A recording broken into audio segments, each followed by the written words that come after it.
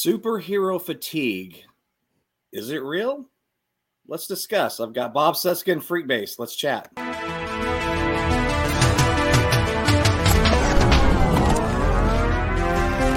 Everybody come on, let's get down.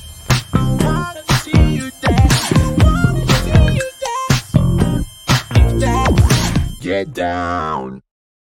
Get down. Oh, that music. I will thank you until the end of time. I love the way you guys edited it within your intro. It's awesome. Yeah. I had a buddy do that video for me and he sent it over. I was like, dude, that's real. I didn't give him any direction. Just said, do something cool, whatever you think. Anyway, and then he sent that over. He goes, how's this? I'm like, perfect. Yeah. just add Freekbass's name somewhere at the bottom there, and we're good to go. That's all he had to. That's the only thing he had to tweak. That's awesome. Gentlemen, what's going on? Hello. Rick, great to be here. Thanks for being here, guys. So everybody, we've got Bob Cesca from the Bob Cesca Show, and we've got the king of funk himself, Freekbass. Hello, everyone. Hey, how's everybody's weekend? Oh, and by the way, we're recording this April 24th, 2023, which is a Monday morning. I've been camping with my third grader all weekend, so I'm a little sleep deprived from sleeping on cots for a few days, but it's still what we call glamping. We weren't in a tent, so I can't pretend otherwise. We had electricity, but still, it was really rough. How are you guys doing? Go ahead, Bob. Yeah, doing great. This is, I'm not accustomed to speaking this early into a microphone. I usually, because I'm older than 50, it takes a few hours to rev up to speed. So if I'm a little slow on the uptake, that's probably why. It's pretty early. Well, I appreciate you guys doing this. I want Frick to say something too, but I'll just point this out real fast. We were all doing our little private message on Twitter last week, and I thought, we haven't done a show in a while. Let's the three of us talk. And we're bouncing around ideas. And I was kind of surprised when well, first of all, thank you, Bob, for the topic. We'll get to that in a moment, superhero fatigue. But one of you guys are the ones who proposed this time slot. I thought, wow, I think I can pull that off. But podcasting at 9, it's 9:30 here in Texas. It's hard. Yeah. It's hard. Yeah. I hear you. I'm like clearing my throat and like, still shaking. Well, once we get the show done, we can go for the early bird special later, because we're old. That's right. That's right. Well, Freak isn't old. He's the young buck in the group here. I'm a little sleep deprived too, because this is my first recommendation of the show. Everybody from all different circles could tell me to watch this show. If you're a Ted Lasso fan, I cannot recommend this enough. Watch Shrinking on Apple TV. I totally agree. Freaking good. It's a lot of the same creative team as writers, directors, etc. from Ted Lasso. It's very, very Ted Lasso-esque. Harrison Ford is freaking amazing in it. Jason Sudeikis is just, it's just so we almost binged. The reason I'm sleep deprived, literally, we did the whole season minus one episode last night after I got done streaming last night. Yeah, it's incredible. Yeah, we just finished it 2 nights ago. We just watched it's just one season, right? Yeah. It's just one season so far. I'm sure they're going to do many, many more, hopefully, because it is an extraordinary comedy. It's so smart and so tight. And you know what? I hadn't really taken a hard look at Jason Segel as an actor, but man, that guy's got some acting chops. The whole cast. I said Sudeikis, didn't I? Segel, right? Yes. Jason Segel. Yeah. I'm astonished at how much range he's got. As a comedic actor, he's so good. Yeah. I think of him in those silly early 2000, like kind of almost rom-comish movies, before this, and wow. Go ahead, Rick. I'm sorry. Yeah. No, I was just for clarification. I know the show in terms of I know it exists. I know Harrison Ford's in it, but so Sudeikis is not in it. Oh, you got that mixed up with Ted Lasso. Was correct? Yes. Oh, I see. Yes. I connected those. Okay. Yes. Yes. Jason Segel, who was you know who he is. Ton of stuff. But at first I was like, is Sudeikis in that also? Yeah. A fun side note on Sudeikis, and you guys may already know this. I'm a huge Cheers fan. Still consider it probably the finest American sitcom of all time, my opinion. But he's George Wynn's nephew, Norm. Oh yes, I knew that. Yeah. His mother is that's her brother, and so it's weird. I don't know. when I see them side by side, I'm like, I can see it. He's got a little of his Uncle George in him, I can see this that. This is a weird Sudeikis thing that I have in common with Jason Sudeikis. Jason Sudeikis does not have a sense of smell, and neither do I. Neither of us have that ability to smell odors. It's really, it's weird. And when I read that he didn't have a sense of smell, I was like, hey, some solidarity from the celebrity community. Yeah. Can you taste? Ooh. I can taste just fine. Yeah, in fact, I can sometimes taste odors. That's a weird thing to say, but oh wow. Yeah, occasionally I can. So, but yeah, no sense of smell. And it's not something that I necessarily miss because I never had it. So it's not like I'm going around going, oh shucks, I wish I could smell those flowers. It's just not something I experience. Wow. So neither does Jason Sudeikis. So is there anything for you? I'm fascinated by this. So is there anything at all that's strong enough that you can get the characteristics of? Some things with fumes, some things that like ammonia or something that's got a powerful, like it just really affects you. Menthol, things like that, you can sense. But if someone held a pile of shit in front of me, I would know that it was shit because I was seeing it. But I wouldn't be able to smell it. You know what I can smell? I can smell cat pee. Because cat pee is. I think that has more to do with the fumes coming. I think that has more to do with the ammonia side of things than the actual odor. With a litter box downstairs, I can tell you that cat piss is rancid as fuck. It is. It is. It is. Oh yeah, we're gonna be cursing on this one. Sorry. But I want to do some plugs at the end of our little chat here. But Bob, I see you have Trek Politics podcast coming soon. Can we go ahead and discuss that for a second? I was doing my Wednesday interview show with Mary Trump a few weeks ago, and we obviously started talking about the amazing new season of Star Trek Picard. Picard season 3 is maybe the best season of Star Trek that I've ever seen, and I've seen most of the seasons of Star Trek across all of the series. And so we got to talk about how great Picard was. Well, she hadn't seen it yet, so I was trying to tell her, you got to start watching it because it's so good.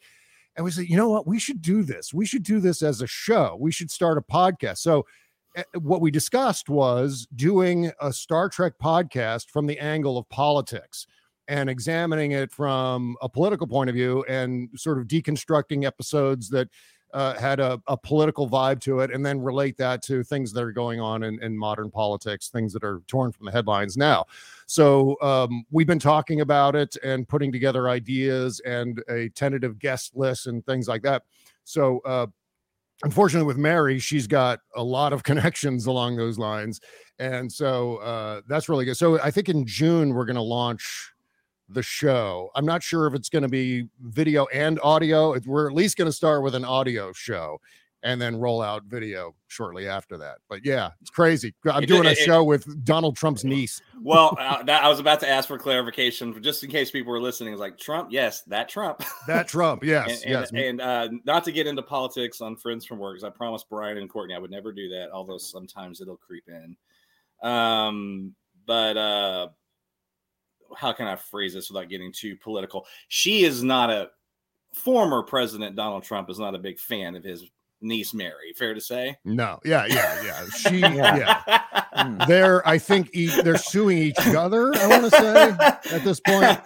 No, Mary's not a fan of her uncle for sure, for numerous reasons. She's written books about that, and yeah, so she's on the side of the normals, I would say. We've all had an asshole uncle. I've had yes, but there is no greater asshole uncle than Donald Trump. Sorry. Zippy-doo. That's really funny. You can trim this out, right? This is it is live. No. This is fun. All right, so let's get to the topic, gentlemen. So I thought I'd start the show off. Forgive me, Freak, if because I look through our Twitter private feed, but sometimes we message. You got to scroll to find what you're looking for. Bob, this was your idea, this topic, correct? Yes. But it is something that, it's something that people have been talking about. So yeah. Sure. Yeah. And no, when you sent it over, I thought, ooh, that's good. And then Freak, you had said your friend or so-and-so had thought that would be a good topic as well. And I agreed. And that's why I'm glad that we're having this discussion, because it is, doing a little research for the show. I was watching I don't want to call them trends because that sounds like someone that really did their homework. I didn't go that deep with it, but I did obviously just notice some peaks and valleys, some ups and downs. And the truth of the matter is, there has been a dip overall in this genre of films, comic book movies, over the last 3 to 5 years. Fair to say? Yeah, it's about right. Correct. Look, we can peel back this onion and go really down a rabbit hole about where this started. Was it something to do maybe with some of the Snyder films backlash that had this ongoing effect? But then there's the Marvel part that's also happening. So obviously the Snyder thing would have nothing to do with that. So as opposed to trying to dissect that, what I thought I would just start the conversation with, I'll start with you, Freak. There is obviously, like I said, there's a drop in some box office from here and there. But in your opinion, is there truly a fatigue, or does this have more to do with the quality or lack thereof of the films that have come out of the last 3 to 5 years? Yeah, I mean, I would say definitely that was going to be my whole, thesis of this whole entire show. I think it's definitely the latter. I mean, quality, quality and star power and all that. I mean, jumping over to Marvel quickly, I think. I mean, I love the whole new phase that Marvel's in right now too, as well. But the reality is there's no Robert Downey Jr. in that, and there's no star. They don't have. That's why I'm kind of hoping that the rumors of Adam Driver actually being Reed Richards. I don't know if you guys have seen that or not in the new Fantastic Four. I hope there's some truth to that, because I think they need a star that can bounce between movies, to like they had in phase 1 and 2 and 3 with Downey Jr. So I think in terms of the Marvel side, I think it's that. And again, I think it all goes back to quality, because I know Joker's probably now 3 or 4 years old, but I mean, that movie made, and that was on that list you sent over to us, that movie still made over $1 billion too as well. And that was during this kind of period that we're kind of talking about right now. And because it was a freaking incredible freaking movie with an incredible freaking actor, and Sure. And I think if anything, the fatigue comes from just oversaturation more than anything else. I think that's where it is. And the oversaturation leads to less than higher quality things, and that's kind of why I look at it overall. Do you think that Disney Plus has anything to do with this? In other words, the Marvel shows, or even to kind of dip our toe in Lucasfilm, the Star Wars stuff also, is that having a negative effect on the response that audience are giving these films in terms of box office? Or yeah, I think that's a little bit, but with the Disney Plus shows, I mean, I thought WandaVision still, I think it was genius. I thought Loki was verging on genius too as well. Even Falcon and Winter Soldier, those first 2 or 3 out of the gate were just, I thought, incredible. Now the last few, She-Hulk, and wasn't the biggest fan of that, and I think that felt definitely like a quality control thing, just if nothing else because of the CGI being so scatterbrains. One show it looked great. Yeah, one show it looked like it was Shrek. So and again, that goes to I'm sure, and again, the pandemic plays into all this too, I'm sure too, as well, with the oversaturation with everything. But Marvel's, I don't know, I think the fatigue, I know we're not going to sit here, and I don't want to get into a DC versus Marvel conversation, because that's its own show. But in terms of the oversaturation and the quality control, I definitely seem to generally feel it more in the Marvel area, just because they put so much more stuff out in the last few years, Yeah. So I don't know. How do you guys feel about that? Well, Bob, I'll pass it to you. What do you think? Yeah, I've had a concern, and again, I'm not necessarily singling out Marvel. I'm just using maybe Marvel as an example of what Freak was talking about, which is my concern comes from both the saturation of these things, the vast number of shows and movies that are coming out, on top of the fact that the storytelling, or I put it this way, the storytelling is kind of all over the place. The multiverse aspect of the Marvel universe, I think, is not confusing to those of us who are ensconced in this stuff all the time. We can follow along with this, but I think general audiences may get lost because of how all over the place it is. If you compare the current Marvel phase to the first phase, the original Avengers, starting with Iron Man and so on, it was relatively easy to follow along. It was a smaller group of characters.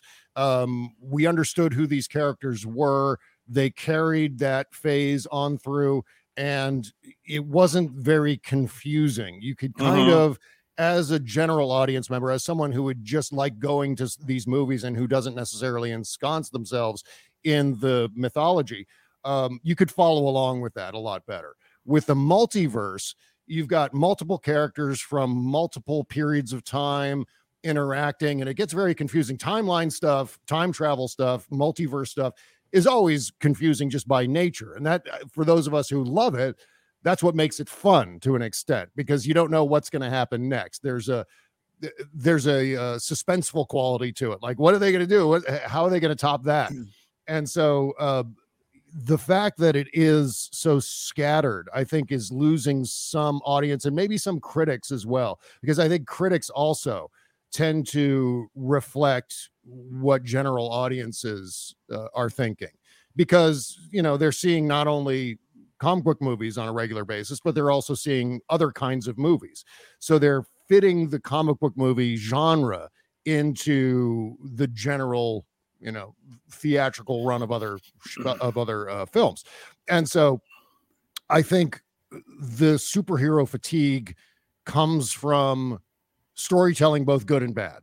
Where it's good, interesting stuff to see a multiverse and see what can be done with timelines, where on the bad side that can tend to get confusing for audiences. Like if you've got multiple franchises, you've got DC happening at the same time, a lot of audiences go, what is this? Is this Marvel? Is this DC? I don't understand where this is taking place. You know, I couldn't agree more. And I talk about this with Star Wars also, watching this last season of Mandalorian especially.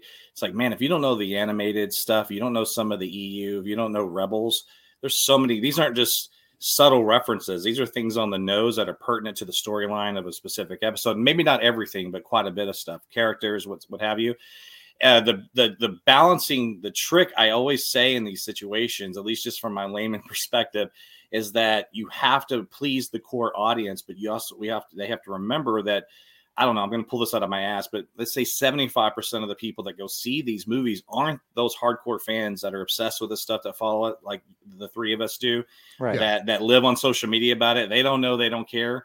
They just want a fun time, escapism at the movie. And if they're watching it and they're like, who are these people?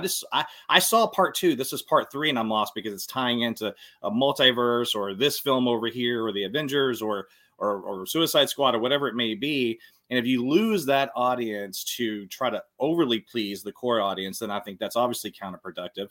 But to not utilize that lore and bring it in and incorporate things is also doing everything a disservice. Like, I don't envy them, and now they're kind of stuck with it. You know, I'm going to read a quote from James Gunn, and I want to pass this back over to you, Freak. This was just recently in Rolling Stone, and and by the way, with him, Marvel specifically, he feels like the blip thing has also caused some problems in terms of how to write some of these characters and where to put them and whatever. That's an interesting perspective. But this quote was cool. He said, I think there is such thing as superhero fatigue, he tells Rolling Stone. I think it doesn't have anything to do with superheroes. It has to do with the kind of stories that get to be told. And if we lose your eye on the ball, which is character, we love Superman, we love Batman, we love Iron Man because they're incredible, these incredible characters that we have in our hearts. And if it becomes just a bunch of nonsense on screen, it can get really, really boring. Mm-hmm. And I think what he's saying there in essence is kind of like what you said, Freak, that it's not about superhero fatigue. It's about studios sort of mass producing and not putting the TLC maybe behind some of these projects as they could. And now we're getting quantity over quality. Do you see it that way as well? Do you agree with that? I do. And, but I wonder, you know, especially with Kevin Feige, we all know that, you know, Kevin Feige's always thinking probably 10 years ahead of the way we're thinking right now with everything. And, all this, you know, these multiple characters and all this and the way it's all coming together. I mean, we're going to find out in a few years when Secret Wars happens, Adventures of Secret Wars, if it all kind of all ties together and all makes sense. But, you know, I still have I'm not ready to throw the towel in on someone like a Kevin Feige and Marvel. Like, I have a feeling they're still going to somehow blend all these multiple characters from multiple areas. Yeah, it's a little confusing right now, but I still put my money on, I bet $1,000 right now that Infinity War may be a $2 billion, not Infinity War, excuse me, Secret Wars, maybe almost a $2 billion movie when it finally drops, especially with Kang, you know, with the Kang Dynasty. Obviously that has to do with a lot of other events, which we'll get in, you know, with what happens with Jonathan Majors and all that kind of stuff. But like in terms of if everything, that's a whole different subject. But if everything goes semi smoothly there and they were able to bridge that, I mean, that could be, you know, bringing probably Hugh Jackman being back in Secret Wars and you know, there's rumors of Tobey Maguire, you know, doing some of the Spider-Man stuff. Just like that could just be like freaking huge, you know. Well, and I'm glad you actually referenced Tobey Maguire, because it made me think of something too, in terms of the narrative of fatigue, and obviously there's some true metrics that we can look at that can reinforce one way or another your opinion on it. But is it sometimes unfair also to compare some of these films or franchises, what have you, to these juggernaut box office, you know, lightning in a bottle anomalies? Like, for instance, Spider-Man, No Way Home. What that crossed 2 billion, did it not? Or it came really close. I think it was close. Yeah. Let's just call it a $2 billion juggernaut. So we're gonna compare everything to that. You know, Star Wars or the sequel trilogy really has to live up to The Force Awakens, doing $2 billion. Like, you know what I'm saying? I feel like that sometimes we can put these impossible, right? For you sure. Know, you do a film that's, you know, and I'll take Star Wars for instance. You know, The Rise of Skywalker, despite personal opinions of it, is just a shy of $1.1 billion. It was considered a failure by a lot of people. I'm like, really? Right. Is that where we're at now? Like, $1 billion film is a failure because it didn't do 2 billion like one of its predecessors. So, do you think that, Bob, do you think that has anything to do with it in terms of, are we putting some kind of impossible standards on some of these franchises, you know, and or films? What do you think? Yeah, it's a really good question, Rick, because I was just thinking about that from the perspective of the general Hollywood community view of comic book movies. And they are controversial to an extent, insofar as I think that town has a love-hate relationship with these movies. They're keeping theatrical runs alive, basically. Right. And I think there's resentment about that. Like, okay, now this comic book movie genre has taken over movie theaters. What are we going to do about that? Or should we do anything about that? And I think the expectation has to be, well, if you're going to do this, make sure you do it big. You know, if you're going to take over every multiplex in the country for basically year round at this point, you better make sure you're bringing in a lot of money into the industry.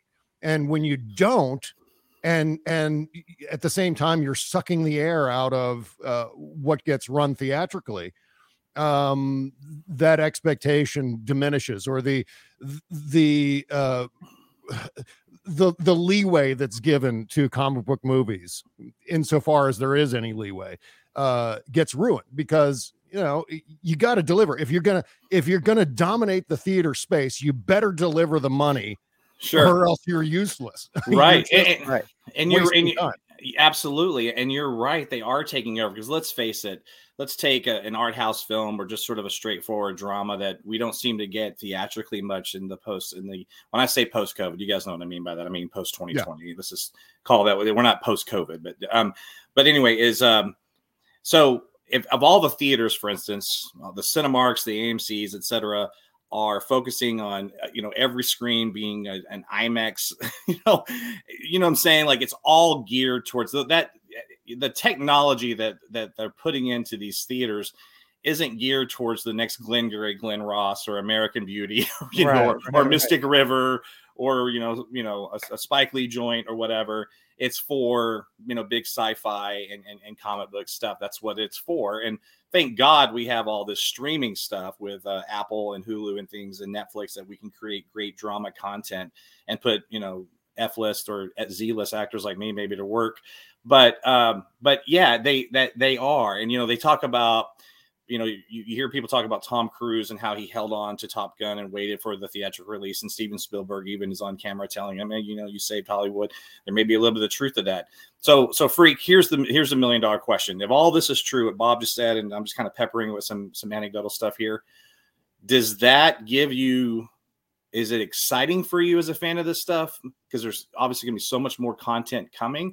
Or are you nervous about this just getting more watered down and maybe more of a fatigue if indeed that is a real thing? I mean, if I'm being totally honest, I do get a little, I even know myself, I was like just a few years ago, obviously part of it again is we always got to throw in the COVID thing in there, but just generally whatever superhero movie came out, Marvel or DC, it was a given. I'm going to the theater probably the weekend of or the weekend after that's getting released. I'll give you an example. Shazam, Shazam 2. I really enjoyed the first Shazam movie. I saw it at the theater. I actually saw that I don't know if you guys remember with Shazam, they did they released it a few weeks early, like an early ticket thing, did one of those. And so I even did that because I was like, oh my gosh, this movie's going to be so big. And I still have not seen Shazam 2 yet, and so it's shocking to me that I'm sitting here even saying that. Like, I don't think that would have came out of my mouth even a few years ago. And can we discuss that for a second? Sure. I want to throw something at you on that. I don't mean to interrupt that, but I think this is important. You guys are both big Zack Snyder fans, fair to say, in his films. Yeah. I agree with most of your opinions on those films. There's one or two that we may have differences on, but overall, I understand what an artistic bad MFer he can be. But is your inability, or your not inability, but your lack of enthusiasm to go see Shazam, does it, even on a subconscious level, if you can think about it, have anything to do with the fact that that this Snyderverse is ultimately probably not going to really see much more in terms of the James Gunn taking over DC films, and you're like, what's the point of going to see this? They're probably not bringing any of these characters back anyway, so why do I care? Is there any of that with you? Maybe a little bit, probably. No, I mean, I don't know if that's it or not. Shazam specifically, and I think I sent you guys a tweet about this, and I'm not trying to throw shade on anybody at all, but part of it was that, I didn't think the trailer was that great to begin with. It seemed pretty generic compared to the first movie too, as well. And just the whole dynamic, if we're specifically talking about Shazam, it just seemed it didn't have the sparkle and magic that the first one had. Billy Batson seemed too old. Billy Batson seemed that he almost should be the superhero. I mean, he's like, looks like he's 21, 22. I know he's supposed to be 17, but he looks like he's in his early 20s, and Zachary Levi, I don't know. The dynamic, it just seemed different. It seems silly versus the first movie. It's almost kind of like the same thing going on the Marvel side of stuff. Like, I loved Ragnarok, Thor Ragnarok, but it's almost like they made what was it, Love and Thunder, that on steroids, and took all the, they thought Ragnarok, what made it successful was just the silly part, which it was. I mean, that was part of it, but that wasn't just it. It was still the story ultimately. So focusing on the wrong things or whatever on there. So I think it goes back to the very first thing you asked me when we started this conversation. Mm-hmm. I think it's a quality control thing more than anything else in that. Yeah. Yeah, I think you used a word, Freak, that I think is appropriate in this conversation, which is generic. I think what we're running into storytelling wise, and I think this may be at the top of my list in terms of if there is superhero fatigue, this is what's causing it. And it's the same story. Generally speaking, you can take every single one of these movies, especially lately, and kind of overlay them, and you're going to get the same story beats. You're going to get the same kinds of humor in them. You're going to get the big boss battle at the end. I mean, this is something that's been going on for some time now, which is probably why people are getting tired of it. And going back to what you're saying about Zack Snyder too, and his movie, the movies that he directed in the DCEU. One of the things that appealed to me about those movies is they kind of broke that format a little bit. They kind of gave us something that was a little bit different than what we were seeing over at Marvel. It was giving us something, I think DC at that point in time, and it kind of failed just in terms of overall fan reaction. But what DC was doing early on with Zack Snyder, I thought was valuable insofar it was trying to do something a little bit different than what we were getting elsewhere. And that is I think, even though some of those beats fell flat, it kind of was the right track. And what I'm waiting for now is someone to do something, not reject the canon or who these characters are or these universes that they exist in. Keep that, but the stories that are being told around them, something new needs to happen. And that's one of the reasons why I'm a big fan of James Gunn and what he's doing, both at Marvel and subsequently, and more importantly, at least to me, at DC.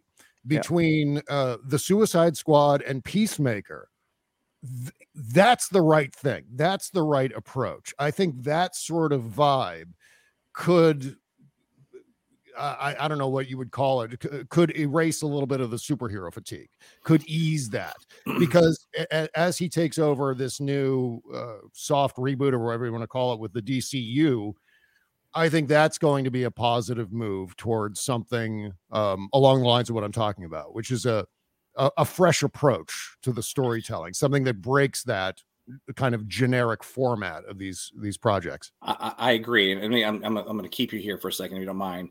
I was just thinking this on the fly, so forgive me if this seems not correct in y'all's head, but I just started thinking about Superman the movie, right? 1978 proved that a live action comic book film could work. Yeah. Batman 89 proved that 11 years later proved that a gritty, grounded, realistic, quasi-realistic interpretation of said characters can also work and be a big box office hit. And then I would fast forward to probably something like The Dark Knight, which proved that these films can be billion-dollar box office kings, right? Mm-hmm. And then you can go to Spider-Man No Way Home, another $2 billion juggernaut, and prove that nostalgia sells. But what I think gets missing in some of these conversations, I feel like those films are the ones that get brought up the most, at least in my head. But if you look at Avengers Endgame, $2.8 billion. Why did that film do as well as it did, in my view? Is because you could have taken that movie and taken all the action out of it, which was phenomenal. And what you still have left is a character study of and a good drama. Yeah. And like that. And I know James Gunn didn't do that film, although I don't, if he's had association with that, forgive me. He didn't co-write or anything that, right? Because the brothers handled all that. Right. Yeah. So insofar as Guardians of the Galaxy was involved in those, right. Infinity War and Endgame, right? Yeah, but he had an executive producer role, but that was about it. But with the Guardians of the Galaxy stuff, he's also sort of reinforcing, or Endgame's reinforcing him, however we want to phrase it, that true character-driven stuff can work, which goes to his quote. Now, here's my question to you, Bob, and then we'll pass it on to Freak, and I'm tying it into what I'm talking about right now. How important is this new Guardians of the Galaxy film, A, for Marvel, but also for the kind of response it gets for James Gunn as he's launching his DC? He's now, Superman's in pre-production. My guess is he's already got it cast. It's just not announcing it yet. Yeah, right? I bet he does. Yeah. If we're doing costume stuff, like he's made that public, he's got a Superman. Yeah. But how important, Bob, is Guardians of the Galaxy, the reaction from critics, from audience, and from box office for Marvel and for James Gunn to launch DC in a, you know what I mean? Like, how pertinent is that to that transition for him, you think? That's a really good question. I think it's, I don't think it's going to have that much bearing. I think James Gunn is pretty much locked in his role at DC, and I think that's not going to change for some time now. I've been reading, I don't know if there's any validity to it whatsoever, but I've been reading some things here or there on social media about how Warner Brothers is upset, just going over to the DC side, is upset and kind of blaming James Gunn's rollout of the DCU for Shazam 2's poor reception. And I don't know if there's any validity to that. And there could be a case made. You know, we're talking about an extraordinarily subjective world that revolves around these projects, critics, audiences, and so on.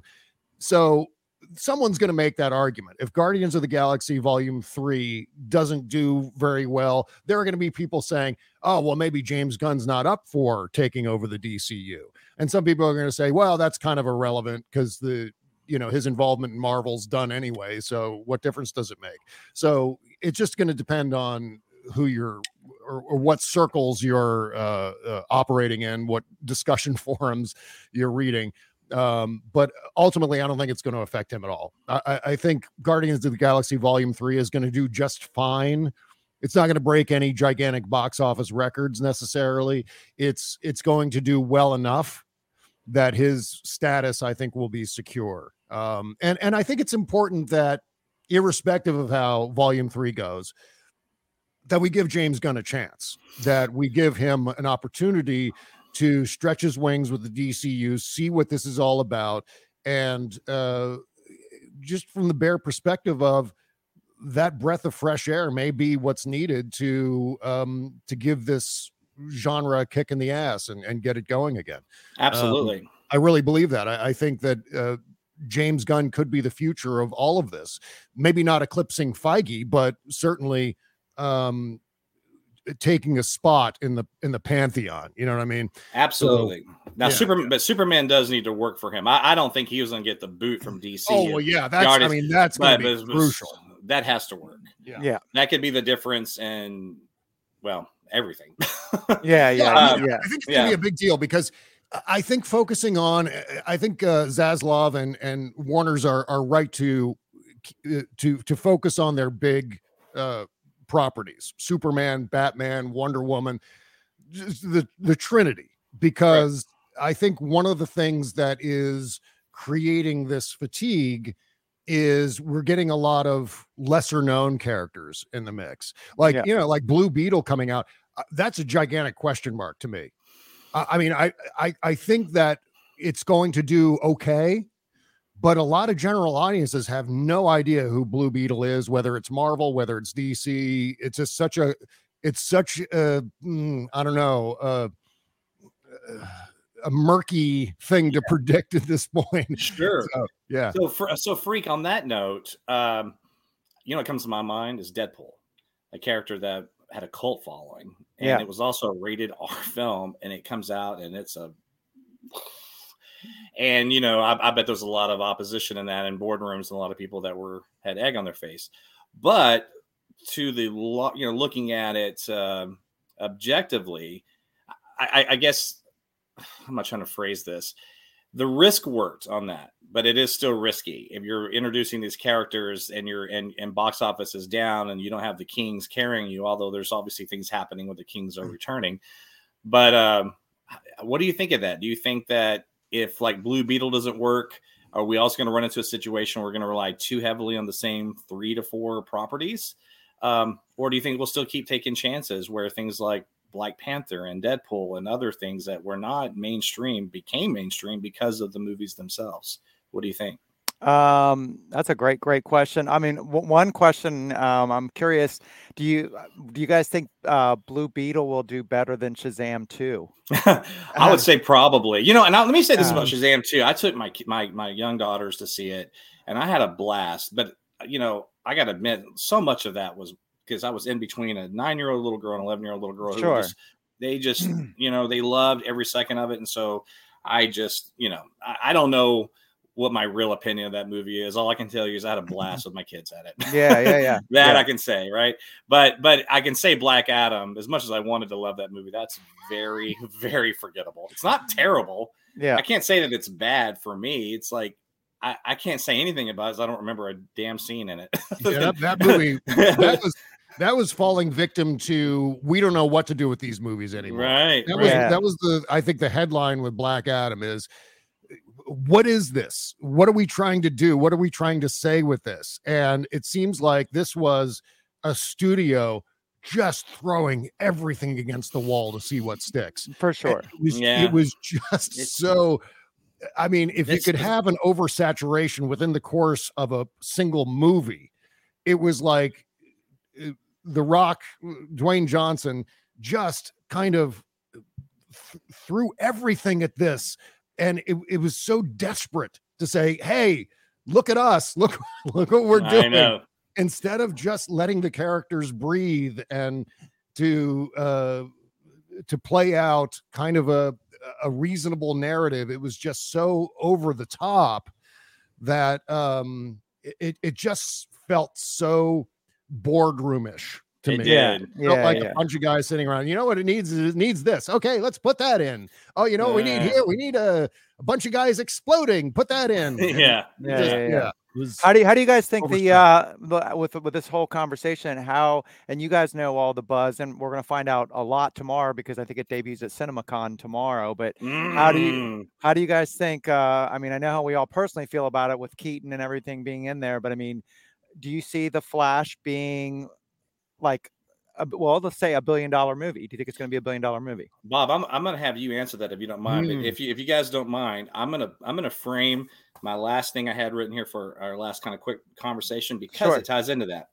So here's what's on the horizon. Okay, before James Gunn's DC really takes off: Flash, aforementioned Flash, Aquaman 2, and then obviously the Batman, which is not part of the DCU. Thank God that's going to have its own black label and do its thing. And is that coming out before Superman Legacy? You know what? No, it may not actually be released before, but I just mean in terms it's right. It's already established. Right. It's established. It's going to happen. Right. Got it.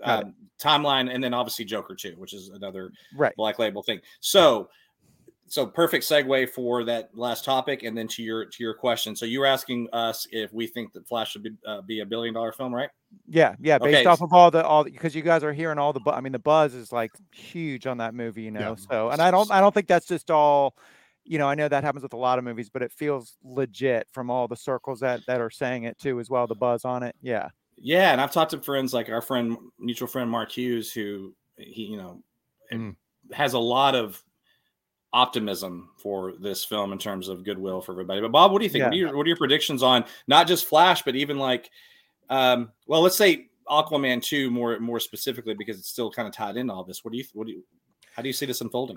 I mean, I think it's undoubtedly going to be a gigantic movie, The Flash, for no other reason but Michael Keaton being in it, and the fact that apparently, at least according to some people who have seen it already, James Gunn in particular, who I think is relatively unvarnished. He doesn't seem like a guy who's going to cheerlead a movie the way he has. That's subpar. No one wants to. The way Hollywood works is no one wants to be the person who's wrong about something. Sure. It's everything is done by committee as well as this. Do we like this? Yes, we like this. Oh, yes. So we do like this. So in that regard, I think it's going to be a gigantic movie. I think it's going to be a little bit divisive in terms of fan reception. I think there are going to be some people who just absolutely despise it. And there are, a couple of little red flags along those lines that I'm seeing. The question mark is Ezra Miller himself. Another question mark, I think, and this is something that I sometimes feel all alone about, but I think there's going to be some criticism of the Batman costume on Michael Keaton. That may turn some fans away. I don't know. But I think it's overall going to be one of those gigantic events that everyone's going to be talking about. There's going to be major social media conversations about this beyond just the fandom. I think you're going to see a lot of general audiences talking about this movie. On the other hand, I think Aquaman is going to be a disaster. Aquaman 2. I mean, talk about a fall. I think isn't Aquaman, the first Aquaman movie, the highest grossing DC movie that we've seen recently, at least in the DCEU. In fact, it may even be higher grossing than The Dark Knight, which was just slightly higher grossing than The Dark Knight Rises. So yeah. I think Aquaman and Joker and Dark Knight are the kind of in Dark Knight Rises, Yeah. the $4 or $5 billion films that I can think of off the top of my head. But we'll see. It has the same director, but I don't, who knows how that's going to play out. Aquaman, to me, that movie was just designed for the theater. It was so beautiful. I could have just watched it without dialogue. Yeah. I love the first movie. Yeah. I've heard some rumors about the current movie that indicate that it's not good. And I think Warner Brothers Discovery is a little bit, soft on it right now. I think they're not convinced that it's going to do what it needs to do. And so it's probably the best move is to probably move on after that, which is what they're going to be doing. Yeah, that's and Freak, that was going to kind of be my last question here to just tie into the last topic is, what are your predictions? Because I think that and to answer your question directly for me, I think that The Flash is going to do really well. Is it going to be a $1 billion film? I don't know. Maybe. What I'd like to see is it just have good legs and have really good reviews. Yeah. And as far as online fandom, I've kind of given up on really giving a shit too much about that. Right. But I certainly do care about how it's perceived critically, because that 25 years from now, I don't know. I was about to say that's really what matters, but I'm like, man, I don't know. Maybe Rotten Tomatoes has changed that a little bit. Where Yelp matters more to restaurants now than a New York Times review of a new restaurant opening. So, we're in this upside down, real weird world. But in terms of The Flash, what's going to be fascinating is this, and really we can talk about this with any of these films, is they have their plans. I don't think James Gunn is sitting around going, okay, before we make this decision, let's see how The Flash does at the box office. I really don't. Could be wrong, but I don't think that's the case. I think their plan is their plan, and whatever happens with this, so be it, right? And maybe with The Flash, maybe if it's just so damn good and so popular that they can bring Keaton back and do something that's Black Label or whatever, if they want to, right? The good thing about the Black Label or the multiverse, whatever, it is opening up a justification for a lot of different avenues we can go down, because we're about to have, in essence, Affleck, Keaton, Pattinson, and then James Gunn's Batman that's probably already written. That's 4 or 5 live action Batmans kind of existing simultaneously. Isn't that crazy to say that out loud? I mean, yeah, you know what I mean? But what do you just generally speaking, do you think that this is it? That once these films are over, the Snyder era is gone? Or what I mean by that is okay, let me rephrase that. Not gone. I mean, are any of these actors from his universe going to reprise their role in once James Gunn officially launches DC? I think the biggest wild card, especially to Flash, and kind of, she's not officially, I guess, a Snyder person, but it's still in that, obviously, that world technically, I guess, is and you and I have talked about this, both of us have talked about this, is the Sasha Calle question. Ooh, Supergirl. Yeah, right. Because, that's great. That's a great one. That's great. Obviously Gunn's already said he's doing a Supergirl movie. A few years out, this probably won't be till 28, 29, something like that. But she's at the age where she could play Supergirl for the next 10 years at least. And if the buzz with her, just from, again, this is all judging off these great trailers we've seen so far and from the buzz we're hearing about the movie, but I just have a feeling she's going to be the breakout star from that movie. And it's going to be, Gunn's very, he knows what the silly stuff is online, just like we do too as well. But if there's like this groundswell online, just people just really, really connecting with her and having an emotional connection with her, which I think could happen from especially the way that they're doing this whole movie with her. It sounds like it's going to be a pretty emotional thing, even how they, break her out of the prison or whatever they end up doing. I think that's going to be, again, the wild card with that too, as well as her, Yeah. There you go. Yeah, so she's my God, just watching those trailers. Yeah. You can see it coming down Main Street that she is going to be. I so agree with you, Freak, that she is going to be. She pops. I mean, you just look at a still of her and she just pops off there. You know what I mean? Yeah. I mean, that one shot where she's screaming at Zod, what are you doing? Oh my God. That's one of the best single performance moments. And we've seen it in just a trailer. Yeah. And And so I think James Gunn would be nuts to recast that role. That's what, exactly. Yeah, maybe he could tweak the costume or something and just make her slightly different enough to fit into the DCU. But I think coming out of this, I'm perfectly willing to go out on a limb and say that she is going to be the big star coming out of this this next movie, The Flash. Yeah, because Batman 2, Joker 2, Aquaman 2, Flash, Superman. These are all the next DC films upcoming with Marvel, the Marvels, Guardians. We have the Spider-Verse animated film. And then obviously there's going to be another Tom Holland Spider-Man movie as well. I mean, this isn't slowing down, right? I don't want it to. So I want to get back to a little bit better quality over quantity where and look, and again, we talked about impossible barometers. I don't think everything has to hit $1 billion, but if it can just hit on the cylinders, right? Good reviews, some good audience goodwill, good legs. Legs are important, right? Yeah. What like Batman Begins is a good example. That's not that big of a box office film when you compare it to its sequels and everything else, but it had legs, right? Yeah. It came out, had goodwill, and people kept going to see it. And so that's what like the Suicide Squad. The Suicide Squad was the same way. James Gunn's The Suicide Squad had legs. It didn't do gigantic box office, but I think there was so much potential built up in that obviously he's going to carry some of those characters over to the DCU. Yeah. I mean, look, the Batman wasn't $1 billion film. I don't think it needed to be, especially a 3-hour detective noir film. But I will say this, all eyes are on the sequel. Oh, yeah. One thing I wanted to throw in here, just to put it out in the universe, I think one thing that could help the genre overall, and I'm going to narrow it down to the DCU. I think one thing that James Gunn could borrow from that I think would be really effective as far as keeping audience attention is instead of creating one long narrative arc like the Marvel universe, I think if James Gunn looked to what Star Wars and Star Trek are doing, in terms of mini narratives that arc over, maybe a couple of movies and a couple of TV series that take place, in different time periods where, with Star Wars, for example, we're seeing this post Return of the Jedi era. We're also seeing what's going to happen after the sequel trilogy. We're going to go back to the High Republic. In Star Trek, we're looking, we just finished a sort of a Next Generation completion. We're also looking at what happens prior to Kirk taking over the Enterprise with Strange New Worlds.